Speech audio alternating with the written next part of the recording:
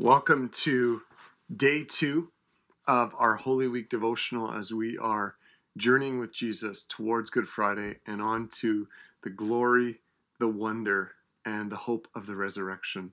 I trust that these devotionals have been and will be a great source of strength to you and will encourage you in following the way of Jesus. That's our hope as a church, and that's my passion and desire as well. I want to spend today looking at another passage in John 12, verses 20 to 36. And I have titled this devotional, "The Hour Has Come." And so to start, I just want to read the verses and then we'll unpack them for a few minutes. Now, among those who went up to worship at the feast were some Greeks. So these came to Philip, who was from Bethsaida in Galilee, and asked him, "Sir, we wish to see Jesus." Philip went and told Andrew. Andrew and Philip went and told Jesus. And Jesus answered them, "The hour has come for the Son of Man to be glorified. Truly, truly, I say to you, unless a grain of wheat falls into the earth and dies, it remains alone. But if it dies, it bears much fruit. Whoever loves his life loses it, and whoever hates his life in this world will keep it for eternal life. If anyone serves me, he must follow me, and where I am, there will my servant be also. If anyone serves me, the Father will honor him. Now is my soul troubled, and what shall I say? Father, save me from this hour? But for this purpose I have come to this hour. Father, glorify your name." Then a voice came from heaven, "I have glorified it, and I will glorify it again."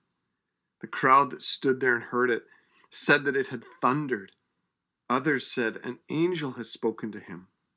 Jesus answered, "This voice has come for your sake, not mine.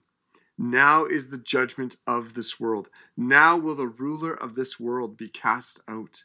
And I, when I am lifted up from the earth, will draw all people to myself." He said this to show by what kind of death he was going to die. So the crowd answered him, "We have heard from the law that the Christ remains forever. How can you say that the Son of Man must be lifted up? Who is this Son of Man?"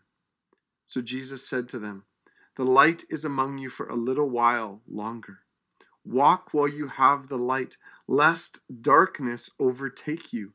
The one who walks in the darkness does not know where he is going. While you have the light, believe in the light, that you may become sons of light." Amen. Father, we thank you for these words. We thank you for your word, Jesus. We thank you that you are the word of life. And right now, Jesus, I ask in these next few minutes that you would open up our eyes and our hearts to see with greater wonder, to untold depths, the incredible glory that is in you and in your Father, and what this week represents for us as your followers. Jesus, we thank you and we praise you. Amen. So between verses 19 and 20 here, a couple days had actually elapsed, and Jesus was teaching in the synagogue during this time, and these Greeks came to Philip. Now, Philip is the only disciple with a Greek name, so perhaps that's why they approached Philip. They thought they kind of had some common ground with him. But whatever the case, it seems that these Greeks who came and wanted to speak to Jesus and see him, they were curious about Jesus. There was a certain level of fame now that was surrounding Jesus. Certainly since the raising of Lazarus from the dead, we know there had been groups of people that had started to follow him. And so word was spreading about this teacher, this rabbi, and who was calling himself the Son of Man. That had been something that Jesus had been applying to himself for a while. And so they came desiring an audience with him. And you know, it's interesting when you think about this and you apply it to us in our culture of visibility and in our culture of celebrity that we live in now, and our culture of technology, and how everyone wants their 30 seconds of fame or their 2 minutes of fame or whatever it is.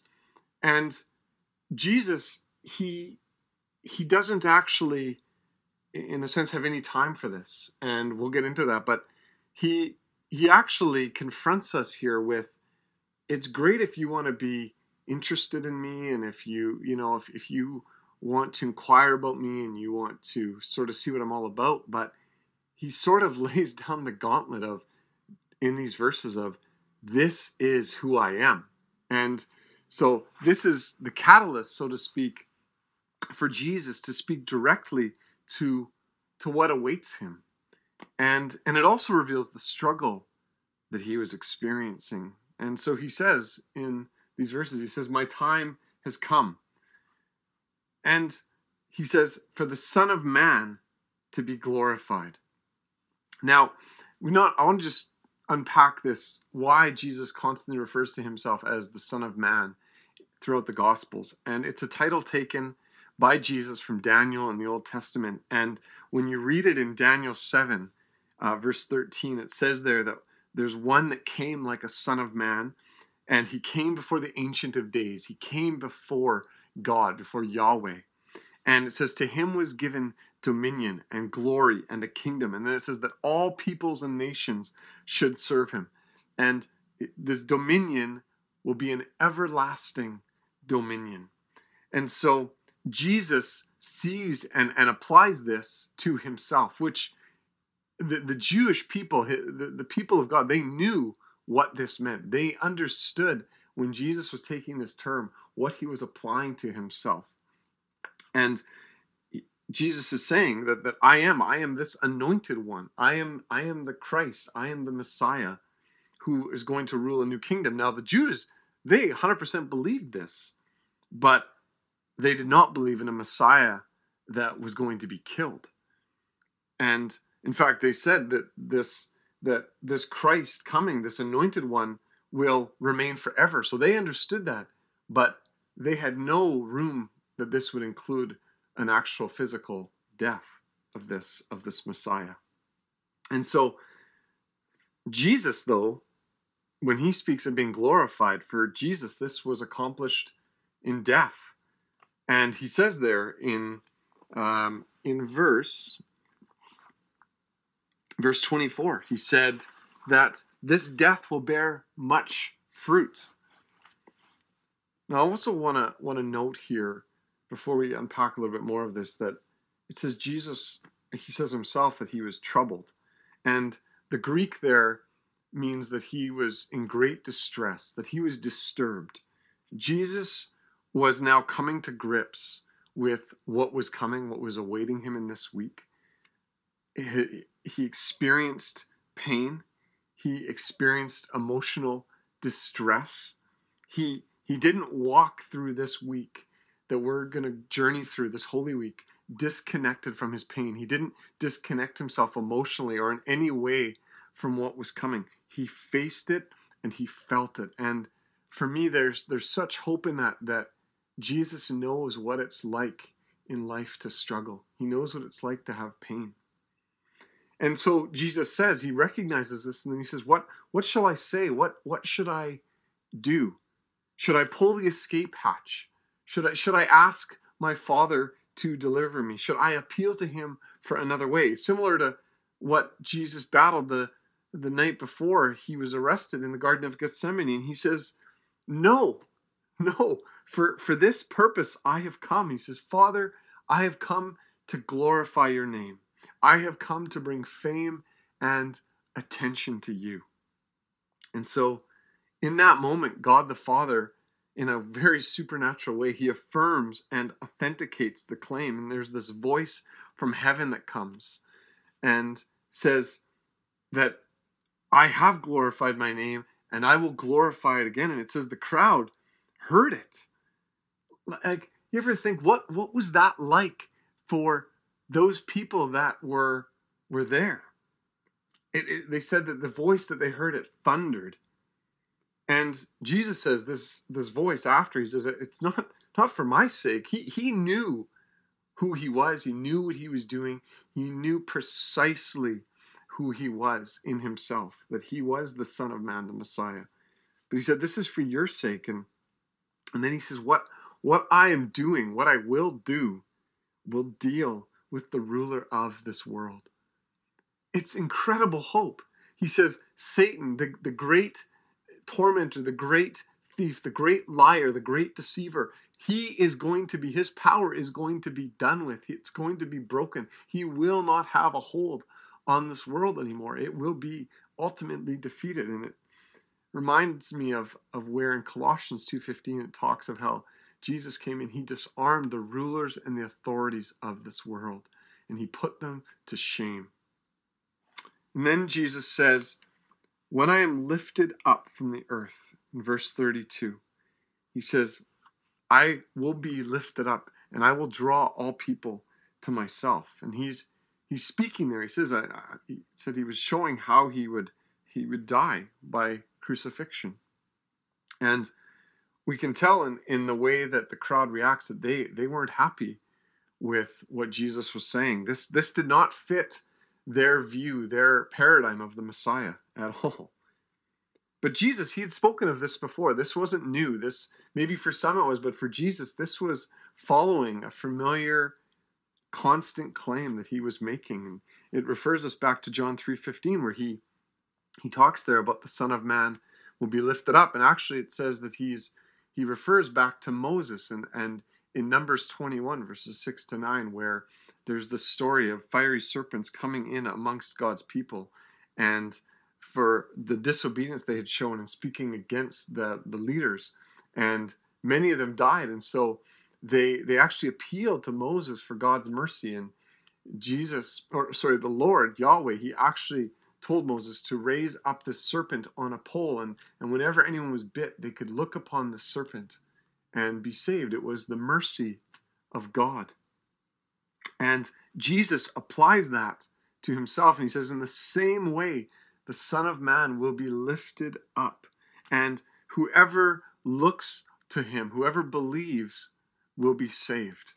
And what's interesting, if you're following, is what follows in John 3 is the famous verse, John 3:16, which so many people know. For God so loved the world that he gave his one and only begotten Son, that whoever believes in him, whoever looks upon him, whoever trusts in him, will not perish but have eternal life, will have resurrection life, will share in the life that Christ has in himself. And it speaks there about how, going on in John 3, about how the light has come into the world and how we're called to walk in the light, walk with the light, believe in the light. John really likes this light metaphor a lot in his gospel. And here in John 12, Jesus again draws back to this whole metaphor of the light and him being the light and walking in the light. And then he says that you may become sons of light. Now, Jesus was coming to grips with what was beginning. After he said this, it says that he departed and he hid himself from them. Jesus, he's recognizing my hour has come, and this is hard, and this is going to get increasingly difficult. And it says that those that were there, those who had heard him, that they still did not believe in him, even though they had seen so much of what he had done and had been participants and had seen it, had seen what Jesus had done with their own eyes. They did not believe in him. They did not look to Jesus as their Messiah. So what do we take from this? Well, I think for us, the application is in verse 20, 24 and 25 and 26. And Jesus says there in verse 24, he says, truly, truly. And that for us, that's a light, that basically an awareness of pay attention. Jesus is saying, this is really, really important, what I'm going to say here. And he says to us, the implications are, don't love your life. You'll lose it. Don't just come to Jesus and be curious about him like the Greeks and want to find out more about him. No, this is about something much deeper. Rather, he says, hate your life. Now he's saying, Hate your life in comparison to the love and the affection and the desire that you have for Jesus and to be with him. In comparison to that desire, it'll be your life. You'll actually hate your life in comparison to that. And he says, if you do this, you'll gain eternal life. We're to serve Jesus. We're to follow him. And if we serve Jesus, the promise is, he says, my Father will honor those who do that. And so the question is, will you follow Jesus? Not just for this week, but for the rest of your days, for the rest of your life. Will you see that these are the very words of life, that this is God himself in the flesh speaking to us, saying, follow me. I know it's difficult. I walked through it. But I am the one. I am the one, the light that has come into the world. And so, may we walk in the way of Jesus today and this week and going forth, embracing suffering that we may share in his glory, as Paul writes in Romans 8, and walk as sons and daughters of our Father in heaven. Be blessed, and I pray that this would enrich you as you follow the way of Jesus.